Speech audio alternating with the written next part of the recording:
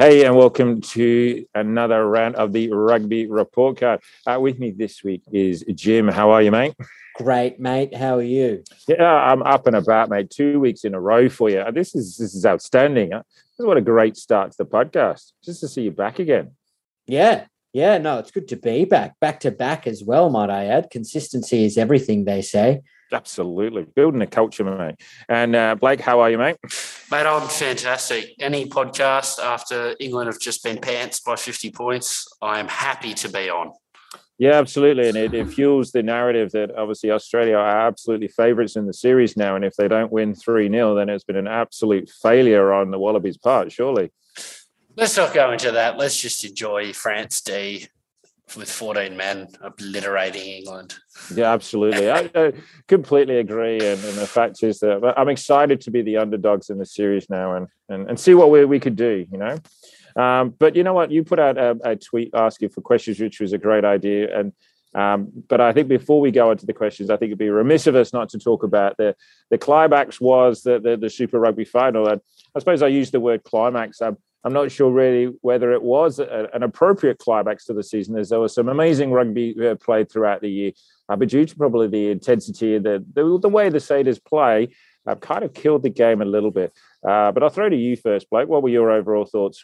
They're a juggernaut. That Crusaders team are incredible. They are incredible rugby dynasty. What's that, 5 on the Jonathan? I've never seen anything like it. And the way they work into their season, they never start explosive and they just build and build and build as the season goes. They tend to have that one hiccup along the way. It's an incredible machine. It's honestly, I know he's not having a great season, but it's Lewis Hamilton-esque. It's Michael Jordan in the 90s. It is St George in the rugby league 50 years ago. It is a dynasty. It's quite special in this age of professional sport. Their dominance is quite special.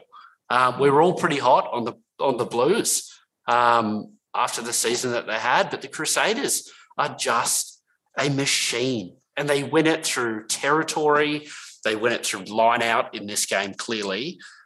Scrum, the fundamentals of rugby. They just do better than anyone else when it comes to the finals. I don't know what that breakdancer has to do to get an international coaching job because it is special, that Crusader side. Honestly, that was my takeaway from the game, right? There's not heaps of exciting stuff to take out of it because it was a pretty good game of rugby, but it was just a rugby machine that totally nullified the Blues. I didn't know Beauden Barrett or Tuivasa were on the field. The Crusaders were just too goddamn dominant. So they're my views. Hats off to them. Yeah, I think the word that you'll be saying is clinical, as you say, machine-like. You think about the players that stood up. Barrett, for example, Scott Barrett, I thought played really well. Matera had one of his better games. You know, that the forwards set the platform as they always do. And I think if you look at the statistics as well, possession, that Crusaders and the Blues had a bit of flair, but I think as we both said, both Jim and I said last week, I thought the Blues were petering out a little bit, whereas the Crusaders were building upwards. And if you just look at the fact that, how well the Crusaders obviously competed at the line-out and played smart test match footy, even though it wasn't a test match, I think was the keys to success, really. And just controlling and when to give away a penalty and now how to play the referee a little bit, I think, which was also smart on their part. Yeah, the second row, how good were Barrett and Whitelock? They're the MVPs for me. And then I just thought Beauden Barrett had been better than Mo'unga all season until the final. And then Mo'unga just arrived on this grand stage. I guess the reason I'm just so enamoured with this performance is the players have changed. It's not Kieran Reid. It's not Richie McCaw. It's not Dan Carter. Like the team has changed so much. This isn't even that strong of a team on paper, the Crusaders outfit, and they're just an absolute beast. I find it so impressive. Jim, what do you reckon? Look, you guys have given a very deep analysis there on what went down Saturday. It's not too much I can add other than how embarrassing for the Blues. How embarrassing. A season like you had, a performance like that to cap it all off, does not do your season justice, just choked. No good. They probably were in a little bit of denial and were lying to themselves a little bit there, having come off the back-to-back victories in the finals that preceded this one, particularly against the Brumbies, where they probably shouldn't have been in it. But look, that wouldn't have helped them. Just a little bit embarrassing, to be honest. Wanted more of a contest. Was really looking forward to it, and they just got sated, which I've seen a million times. Part of me was happy, right, with the way they beat the Brumbies. And part of me was like, I wish it was the Brumbies, because at least they would have showed up at set piece time. The dominance of set piece eliminated the Blues from this game of rugby. And I think that's two things, just to interject to that point. I think just to build on something you said, one thing, that Mwanga outperformed Barrett. And I think we just need to just be a bit mindful of the fact that the pack set the platform. And I'm just going to repeat what I said before. It's much easier, in inverted commas, to play 10 behind a fully functioning set piece and forwards that get you over the game line. When you're going backwards and when you're struggling to keep ball, I think it's a lot harder to play 10. And the second point I would say is, when you talk about on paper, the Crusaders do what the Australian cricket team did a while ago. You feed players into a system that's fully functioning, and you make sure that you keep the key positions, second row, centers, quite stable, and you allow the other players to come in and find their feet. And when you're winning, it's much easier to come into a system that you've known for the past few years as well. So as much as they might feels like only the Brumbies do that here, doesn't it? Yeah, absolutely.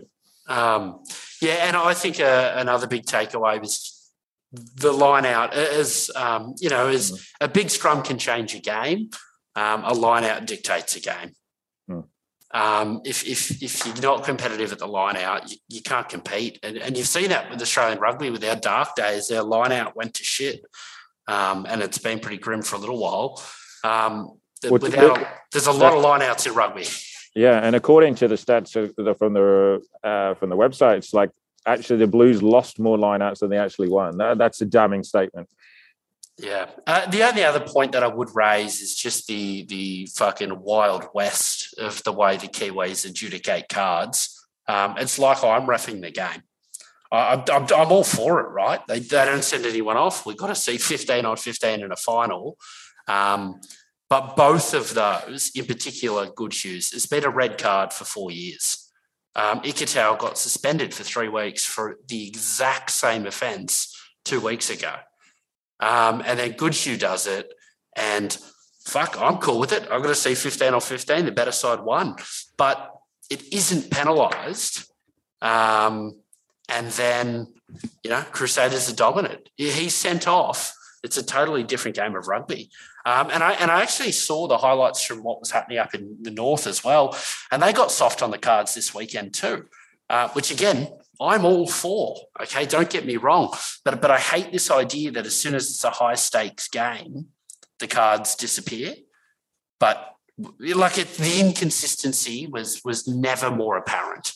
And it seems like the Kiwis are just doing their own thing with the high contact framework. And I like their thing, but it's a very different thing, if you follow what I mean. I just find the whole thing batshit crazy. I cannot get my head around it.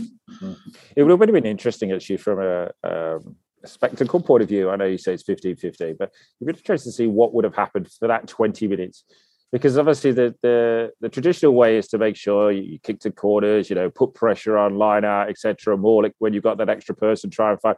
But they just didn't have it. It would have been interesting see whether they would have been able to capitalize on it. I know 13 is such a big position to be able to cover, as you found. It's a counterfactual, right? So yeah, we'll never know. We'll never know. Absolutely. But That's what I'm saying. It's a point of interest. But it's a psychological thing too.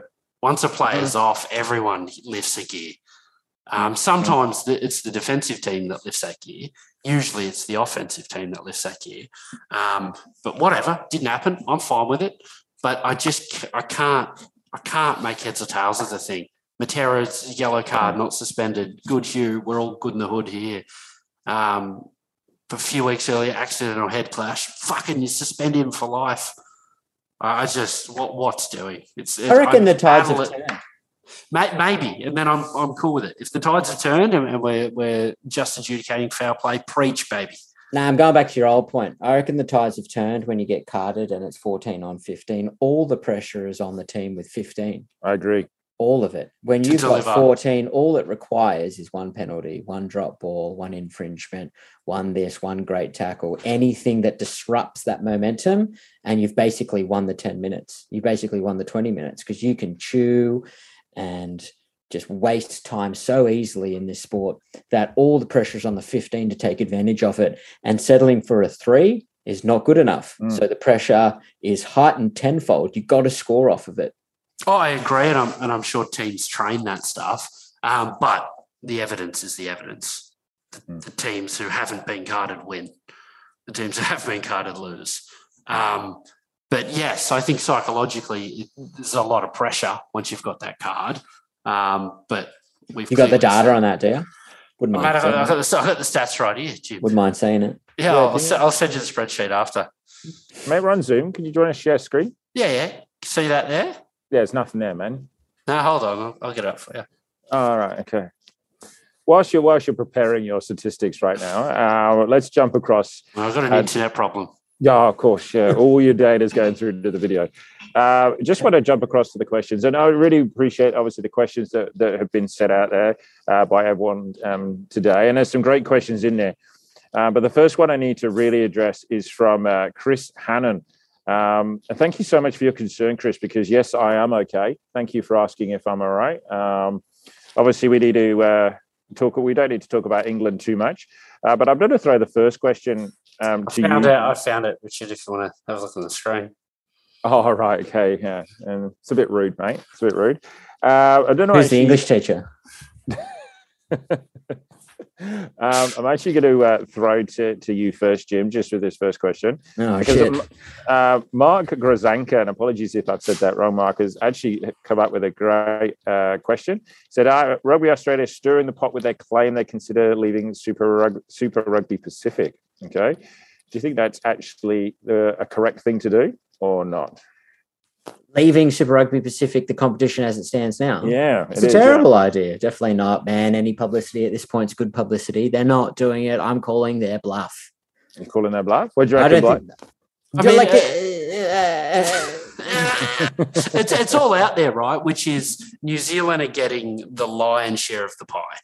So the longer we stay in this arrangement, they're getting their coffers filled and we're slowly going bankrupt. It is not financially in our interest, okay? And then if you extrapolate further, we had 40,000 people watching the Reds beat the Brumbies. We had, I think it was 1.5 million viewers watching that game of rugby. There was 75,000 viewers watching the Pacific Super Rugby final. So the data is there that we are financially better off, and we're better off in terms of fandom having our own Australian conference. So I understand talking heads in a room with the CEO and an Excel spreadsheet, why it makes sense. And I understand why you might say it to bluff and try and get a bigger slice of the pie. But as Dave Rennie said, we need the competition. We need each other. And as a fan of rugby, I love Trans-Tasman rugby. So I don't know. I understand the methodology to get to it, but it does feel like smoke and mirrors to me. I don't understand how an Australian model is sustainable. 5 teams is not enough teams. And as soon as you blow that out to 8 or 10, it's as shit as the A-League. Like, it's just amateur hour, isn't it? Like, you watch it because it's a high-quality product. That's right. The rung below Test rugby. And if we have 8 teams, it's a shit product. The A-League is a lowbrow sport. Isn't it? Soccer's great, don't get me wrong, but geez, you just can't. I just can't anyway. And I've tried too, so yeah, whatever. But it's a cross relationship. We need them, you need us. Why did we pen a deal that gives them the lion's share? Because people watch it in New Zealand. No, we watch it here. Got 40,000 bums on seats. Like, the evidence is the evidence. The data. But they have the deal with their Sky Sport, which is a huge telecasting network. Stan cut a budget deal with us because no one else wanted the rugby. Right. So Stan was able to offer peanuts to get the rugby because Fox bowed out. But Sky Sport's not interested in having an Australian deal. Well, I don't think they have it. We don't have their sport channels or anything. Yeah, they're not in our market, are they? No. So I'm talking out of my ass here, but this is my understanding of it. It sounds accurate to what I've seen, what you're saying. Yeah. What do you think, Richard? No, I was just sort of asked just to carry out to take that further. If we are to stay in the Super Rugby Pacific, which is absolutely the right decision in my view, would you tweak any of the format that you've currently got at the moment, or are you colour team? See Rebels, mate. Cheers. Try it hard. Would you then just have one? If I'm fantasy, Richard, I'm going to pick my own, and I think that's a question coming later. Pick my own setup for it. I actually think 2021 was successful, the Australian domestic competition, and then a Pacific competition. But here's my model. Too long. You have 6 Aussie teams. You keep the draw in, so it gets us to 6. And you have the Australian Conference, and either 3 or 4 qualify. And then you have the competition with New Zealand, and only the qualifying teams go there. Now, I'm totally okay with the unqualifying teams. They loan their players. Players. Do you know what I mean? Like, let's say the Rebels don't make it, well, the Rebels become available and you link 2 clubs up together. So it's like almost like an origin. Terrible idea, man. We're sending it's fucking our best. Horrific. It's a horrendous antithesis idea. of culture. Yeah, The antithesis. I love it. I just love it because then we'd be sending, 3 Australia A and Australia B equivalent to go play in the Super Rugby for the second half of the season. Thank God you're not in charge of anything. What would you like? What's your model, Richard? What would you like to see, Jim? Mate, I don't mind. It's just I think when it comes to the rugby formats, I think all the comps are just a little bit too long when you do that format that he's just discussed. I think the less games, you think about back when it was the Super 12, the Super 10s, like it was play one team once and then go from there. I really enjoyed that. It made every game valuable. I think the short-lived season, it suits my interests immensely. I don't know. I might be an anomaly here or be the only one who thinks this way, but I think the less games, the better. I love the finals format. I love the domestic turn into a trans-Tasman comp, all of that, but it needs to be around the 10 to 12 rounds. Can I throw a counter punch to that, Jim? Yeah. As a fan, I don't disagree, but I think I saw something, and it was that in 3 seasons in Europe, Nick Phibbs has played more rugby than his entire career in Australia, which was 8 or 9 seasons. Wasn't that Mac Hansen? As well? Mac Hansen as well, in his 1 season in England, because it's over 50 games a season that they're playing of professional rugby. So how do we compete with France and England? But you can't. If our best players are playing 10 games a season. Well, what's our priority here? What's our priority? If our priority is the international stage, then keep it as is. But if it's trying to get as much as we can out of this domestic comp and viewers and dollars and deals, then you need to make it a model and a product that you can market and have some interest over. Because right now it's still a come and go sort of comp for me. And, you lose them when they play the Drua. Even though it was a great competition, no one knows who the Drua is. No one knows who what was the other one running around? I mean, case in point. Moana Pacifica. It's just a mouthful at this point. I think to your point, though, just for a second about the number of games, I agree with Jim's point of what is the ultimate goal? Because if it is to actually benefit the Wallabies, I think having less games is actually more beneficial because you're actually going to be fresher. There's one of the biggest arguments is right now that England players or European players are playing too much, that by the time they get to the end of season, and particularly these tours, they are gassed. They are done. I disagree with that. I agree with your Wallabies, your top 15 guys. But every other kid that is learning their craft needs to be playing competitive rugby. And I'll give you a hot tip. Being at Foreshore Park against the Rats is not competitive rugby. Yeah, but that's what I started with. If your product is the Wallabies. Yeah, but I'm saying your future Wallabies, they need to be playing professional rugby. Your future, your Hamish Stewarts. It's why we need the Australia A system. Like they need to be playing professional rugby. And my worry is all of those Noahs, Lolosios, your Tane Edmonds go further. If they play 10 games for the Tars a year and then go play club rugby, they are going to fall so far behind the European counterparts. So my point is, if you go to that model, if it is about viewership and fan engagement, you need an NRC. You need a tier down so that they're playing the rugby. You will not get the NRC off the ground. Which is why I'm saying you need to play a lot of Super Rugby then. But even that, I don't think it's worked. I don't think it works. Agreed to disagree, but I think these guys are going to be playing more than 10 games a year. Oh, I think they do too. Don't get me wrong, particularly the ones who aren't making the team. But maybe you need to set up some sister clubs. When you're done here, go there. The real issue is that if they play for the sister clubs, or we get the games under the belt and they get injured and they don't make themselves available for the 10 time slots that we have in Australia, then it's no good to us, because the value is the domestic product over the Wallaby product. Well, maybe you end up merging the competition. In terms of the NRC as a product was not successful. No. And I think it's been floated before, but could you create another a mini Super Rugby Pacific competition and join an NRC and a Mitre 10 or whatever it's called now? Sorry, that shows my ignorance towards the competition. And actually have a Super Rugby A-class competition where you repeat what's happened from the top one, but you repeat it at the lower level down. So you're still playing. You can if you just want to burn money. Because it's a lot of flights, it's a lot of squads, it's a lot of training. That's why I think the model where Super Rugby is 12 to 14, 15 games a year is the only financially viable model. The question was, we have a blank checkbook, man. Blank checkbook. Yeah. All right, moving on. So Alex McDonald has a few questions. I'd love to know your answers here. I got a few suggestions for you as well. It says, what about some season highlights or lowlights? Let's start off with MVP. There's a lot of players in there at the moment that you could probably throw around. One probably unusual one, probably. I'm going to throw out there potentially Will Jordan as an option. I think every time I've seen the Crusaders play, he's been... Oh, I like that, Richard. He's been pretty awesome. Lightning. He's always close to the top of the try scorers list. Tackles his out, does clean out. He has turned the ball over quite a few times. It was obviously a huge negative. But for me, I'll put forward Will Jordan as potential MVP.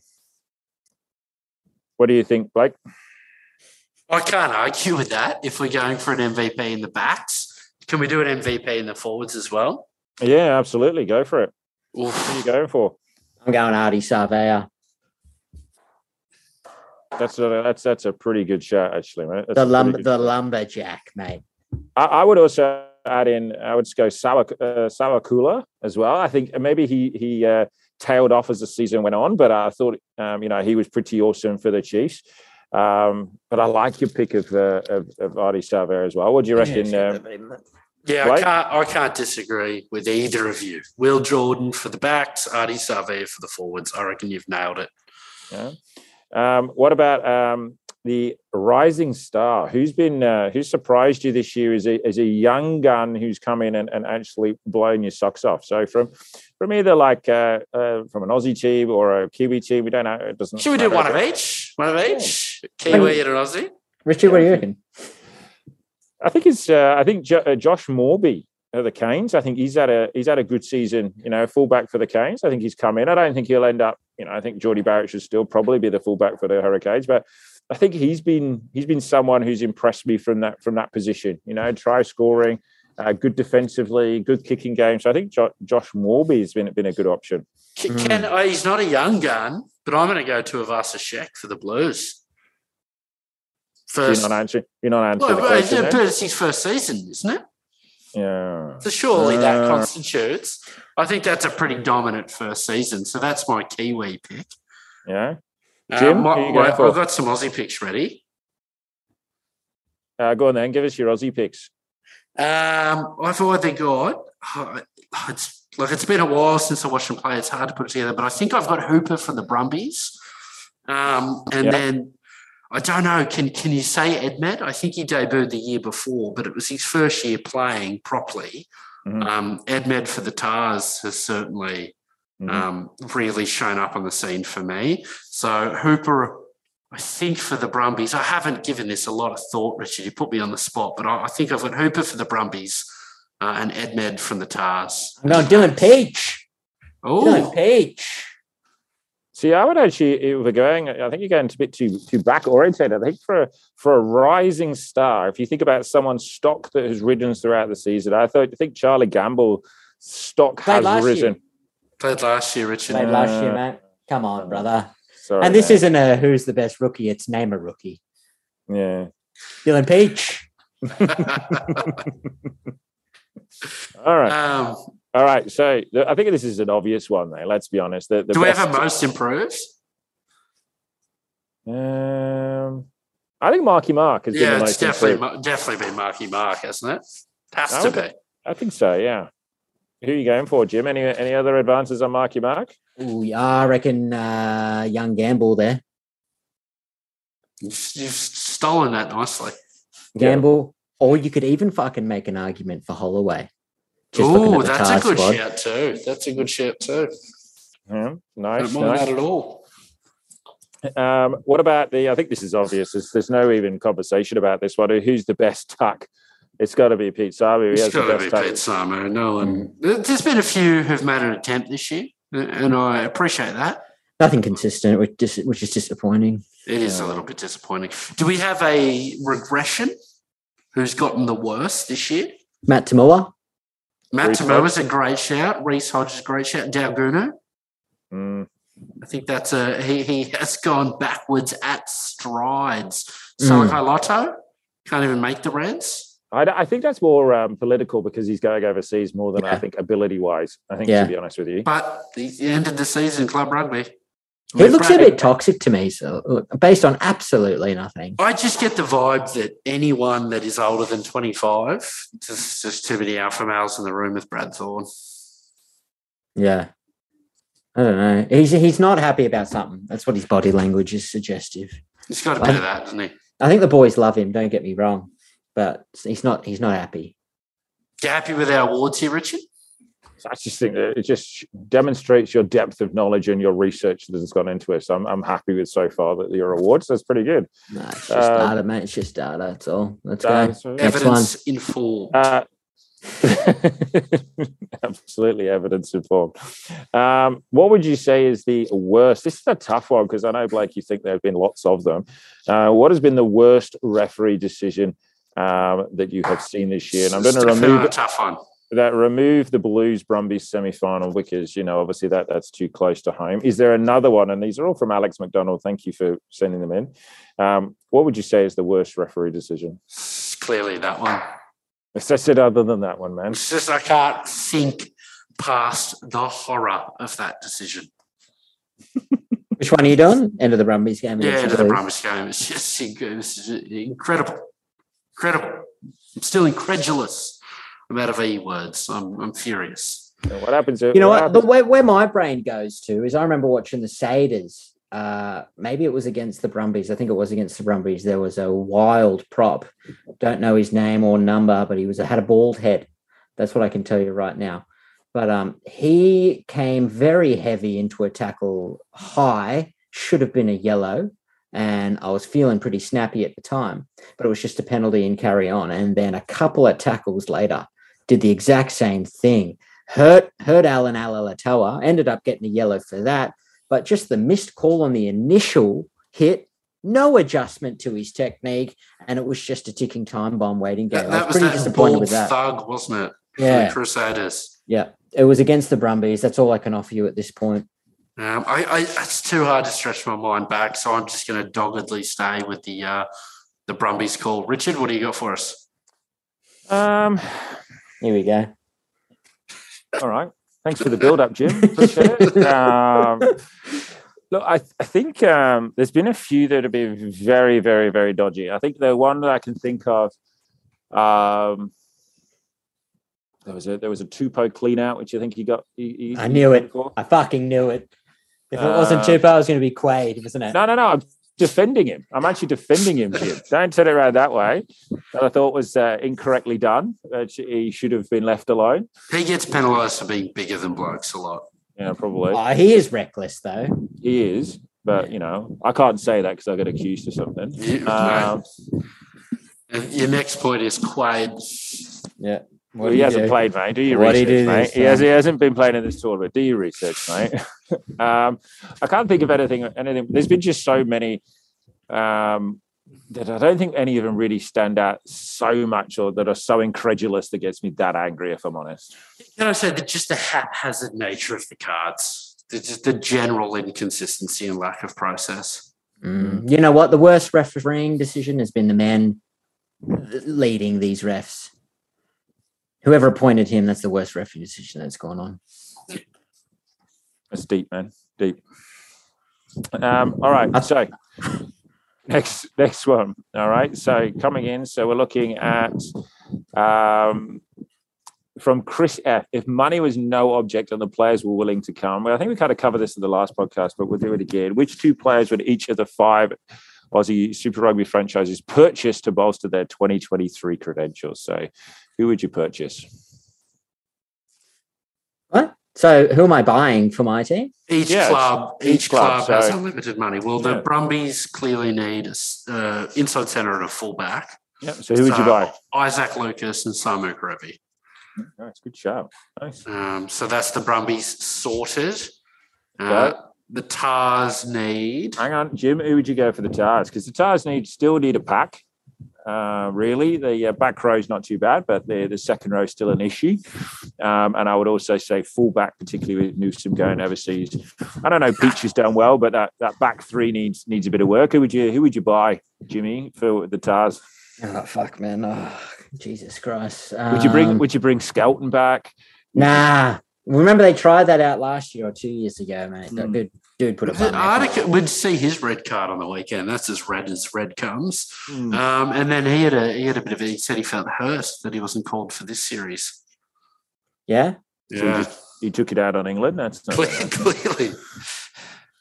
I don't know. Did he do enough when he was selected last year? I mean, I'm not surprised. No, but from all accounts, his work off the bench is pretty destructive. Mate, he's a one-dimensional player, you know. He's bum on and offload. Outside of that, he can't be lifted in the line-out. No. You know, you're not going to get a straight pack down of the scrum because he's just bigger than everyone. It just doesn't work physically. It just doesn't work. Who are you tasked, Jim? Mate, I don't have an answer to the question. I'd like to see. I know I just go to get back to the fact that I said we've got a good back row. I'd like to get Scotty Fardy back in the system, if I'm honest. He's retired, isn't he? Yeah, mate. The dude's 48. What are you talking about? Mate, do you not think he'd make a difference? No. You don't? Nah, he's too old, my friend. He's too old. They've got a back row too. Yeah, all right. Okay. Surely it's Rory Arnold as number one. And then who's one of our other gun second rowers that pissed off Hoskins overseas? Surely it's 2 second rowers. Yeah, there's no guarantee with that lot, but it's Coleman and Arnold for me. There you go. Yeah. I was just bringing 2 internationally grade second rowers. They got the front row, they got the back row. The backs are lacking firepower, but they've got Beale and Nadolo. Yes, they're both past it, but that might be enough firepower. Well, I'm going money, no option. I'm paying out some of the talent already in the country's contract and then putting them in the team. That's what I'd be doing. I don't know about the old retired guard coming back. It's too big. We saw it with Jamie Roberts, man. It doesn't work. Mm. Yeah, in that case, give me Corabetti on the sting then. Mm. Yeah. Well, let's just jump to the Reds because this is interesting because I think one player should go. Well, actually, jump to the Rebels because I think it'd be funner. From I'm going to throw out there. There's numerous issues within that Rebels team. I'd love to see a 7 and 8 combination of Liam Gill and Sean McMahon down at the Rebels. I think that would add a lot to that Rebels team. I like that shout a lot, Richard, and I think it's realistic. But if the Rebels want to win, I reckon they need DuPont at 9 and Artie Savia at 7 because the rest of the team is pretty fucking shit. So money's no option. I think yours is better. Because, the Wallaby selection and whatnot, and somewhat in the realms of reality. The Rebels want to win, they need DuPont and Artie Savia. Okay, there's a few issues with there, but we'll move on. Money, no option. Tupou apparently is allegedly looking at the Rebels. I've heard that. I did see that. Yeah. Which he's a game changer, right? He is He's huge. They get him, it's a totally different setup. No, what a waste. What a career in the drain. They have no success down there. They have no track record of good coaching, successful seasons. Why does a prop think he's going to turn that shit around? It's called money, mate. Oh, yeah. Well, let's just call it what it is then. That you have.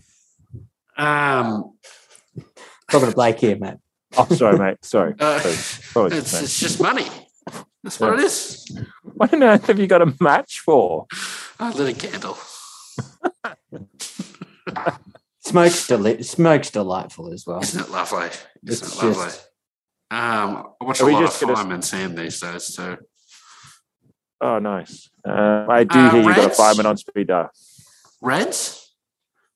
That's just to be funny, the paper just to be funny. You know what I do? I fucking hire Eddie Jones as the coach. That's where my money would go. Oh, mate, he might not have a job sooner or later. So, just to be funny, I think they should bring Tolo Ladu back just to be their hooker. Yeah, they need a hooker. That's actually, you're not wrong there. Yeah, I know. Genuinely, they need a hooker. The Reds should bring back Tololatu and Scott Robertson as the coach. That's their two signings. They're a threat then. They've got the rest of the team, provided they keep Tupou fit and on the field. No, he's in Melbourne. We don't know that. We're just spreading allegations. And they need a backup fly half, but maybe that's Liner. I think that's the hope up there. Because they kind of can't get through a season. Keep rolling them, Richard. Keep them rolling. But the way we did with Force, whatever. Yeah. Get Tom English back, or they can get a few other players back. Tom Carter. Yeah. All right, next question. All right, what we go for? Geez. Let's talk about the actual. So, what do we think from Kitty 58? Taniella's blonde hair in the new Wallabies ad. Fan, love yes it. or no? Fucking love it. I love it too. Love a peach blonde, man. You did I love yours. a platinum. You did yours a year or two ago, didn't you, Jim? Yeah, I went platinum blonde. Yeah. Oh, I love it. And look, he's the guy you throw the whole marketing pigeons behind, don't you? You get all the flock of birds behind him. He's the guy that can sell the game. And whatever makes him stand out more, hook it to my veins. I love the whoever's behind the design of these training outfits. Like every year they impress me. Yeah, the training outfits are sometimes better than the shirt because I like the traditional nature of the shirt. Don't get me wrong, but I like the training outfits. Just outstanding. I don't know whether or not I just appropriate it with the hope that I get at the start of each Wallaby season. I think it's that. This is their colour. Because sometimes I get caught up and I buy it, and now I see it in my drawer and I'm like, yeah, that's right, we lost every game. And I hate it. Purple didn't work, did it? Yeah.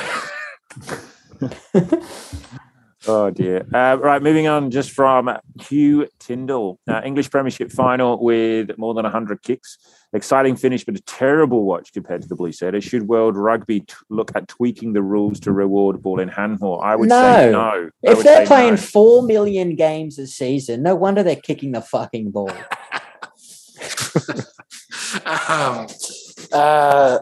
No, let him get I would also just to build on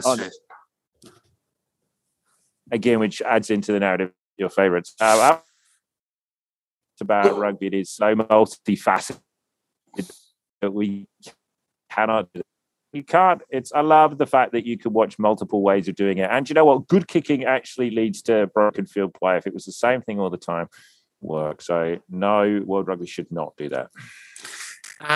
Yeah, I agree. I love rugby. There's different ways to skin a cat. And I think once the game's high stakes enough, no one even cares how it's played because the stakes and the atmosphere is so high. But as defences keep getting better and better and better and better, there's something to be said about it's easier to play without the ball, and I don't love that. Yeah, look, World Rugby, like how long's a piece of string? I think the real issue here is how easy it is to achieve a penalty, so that's why you don't play in your own half. Yeah, and I don't love that stuff, but it's not that far gone where I'm calling for a rule change. But yeah, I don't love it. I don't love that brand of rugby. It's not the best part of our game. But like I said, when the game's high enough stakes lie in South Africa, I don't give a fuck. because the atmosphere is so immersive. I prefer ball in hand rugby, sure, but it is what it is. No, we don't need to change anything. I'm rambling here, Richard. Next question. Yeah, no, I was just going to take a move away from the questions for a second and actually go to the rugby news. There's been a few things, obviously, this week in the news, and one thing that came out particular was the concussion rule to 12 days, going away from the mandatory sevens. Particularly if you have, obviously, a prior, if you've had a concussion before. What are your thoughts about the extension from a 7 to 12 days? Think it's a good idea? Do you think it's not long enough? Do you think they're just trying to tick boxes? What do you think, Blake? Look, we are always looking at new ways to protect our players. And I think the extension from 7 to 12 days is a great initiative to do that, because those competitive athletes, they want to get back on the field within 5 minutes. But it takes the governing body to make these big decisions to protect our players and protect our sport. Here. No, it's a load of shit, box ticking. Let me explain my answer. I'm actually all for it. Anything to prevent concussion. It's horrible when you see players later in their career. But when shit like that good shoe tackle happens, and not only is there no penalty, which whatever, the fact that he doesn't go off for a HIA, the inconsistent use of that HIA, it's almost used entirely until they stop taking the piss with that. I'm not interested in listening to them with other stuff. That they just don't seem to care about XYZ, and then care more than anything with, I can't think of 3 other letters, but you know what I mean. It's a haphazard mess. So fundamentally, I agree with it, but it's hard to take him seriously when players aren't going off for HIAs. Mm-hmm. Every single game of rugby that you watch, when you see there's these instances, but then someone slightly breaks a rule and they're red carded. And then someone does go off for a HIA and they get the 12. I don't know. I think it's a mess at the moment, but fundamentally, I agree with it. Richard? What was your... again, I agree as well, but I'm not quite sure the change, what the extra 5 days is actually going to achieve, potentially. Obviously, I'm not behind the science behind it, but whatever's to keep the players safe, in inverted commas, the better. But... more needs to be done rather than just adding an extra 12 days, because as I said, those players, I agree with you, Blake, they should be coming off the play sooner. You could clearly see they're dazed and they've been knocked out. They should be coming asked a test in the changing rooms to do all this to be able to go out again. I don't think that's really the best in the welfare of the players. So I think it just big overview of everything that goes on. But talking about an overview, you talked about the Rebels before. I'd love to know both of your opinions on actually how will Matt Tamu actually be remembered for the talk he's going to go to Japan? How will his tenure as a Wallaby and as an international rugby player and someone he I love that. I love that question, Richard, because I think we hate that our players spend their twilight years overseas. And we wish they ended their careers here. But here's a bloke who came back to give us his twilight years, and we all shat on him. And he almost tarnished how good he was in his last probably year or two, where he was just a little bit behind the pace. But he shouldn't be remembered for that. He was a class Super Rugby player and a class international player. And for a couple of seasons there, he was bloody red hot, and his defence was second to none, the hits that he was making. But he's sort of been punished for playing at the Rebels and been punished for maybe playing a year too long in Super Rugby. Maybe he should have taken Japan a year or two earlier. Jim, what do you reckon? Look, I don't know. It's just the trajectory of most careers at this point. I think you're right with the twilight years coming back here, but I don't know. He never really was an excellent kicker of the ball or playmaker. He was known for his physicality and a victim of a lot of concussions himself. And when they started going on, like it really does impact your whole game. You know, you start playing with a third eye, and I don't want to be too harsh on the dude because I've got a lot of memories of him coming on and doing some great things for the Brumbies and the Wallabies. But the team that he chose to go to, that was probably the decision that he would have over again. Like, I have lost complete faith in all the systems they've got going down there at the Rebels. I think they're run and done by a bunch of great guys, way more qualified than probably everyone else or anyone else who put their hand up. But this thing needs to blow up hugely. No, I was going to say, the other thing I'd add to that, Jim, is I think the 10-12 role has evolved during his career. And he's your traditional good at everything sort of bloke. I think you need to be a little bit faster now. He's not a ball running threat in either his size, he's not 105, 110 kilos, or his pace.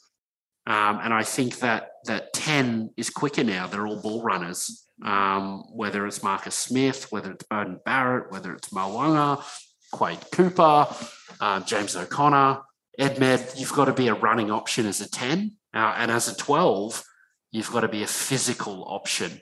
A Tuialangi, a Karevi, a Lamapi. Do you know what I mean? And I think in his career, we saw those positions evolve, and maybe he didn't have the physical attributes. Or maybe I'm just thinking about his older years, I'm not sure. But all that negativity aside, he was my favourite player there for a while, and I love watching him play, and he certainly has got all the skills. Absolutely. I think it's hard. I'm getting Richard's coming in, Patchy. You're cutting out on us, Richard. But I think I heard you say recency bias, and absolutely, that would have inflamed everything we said. You there, Richard? Can we still hear you?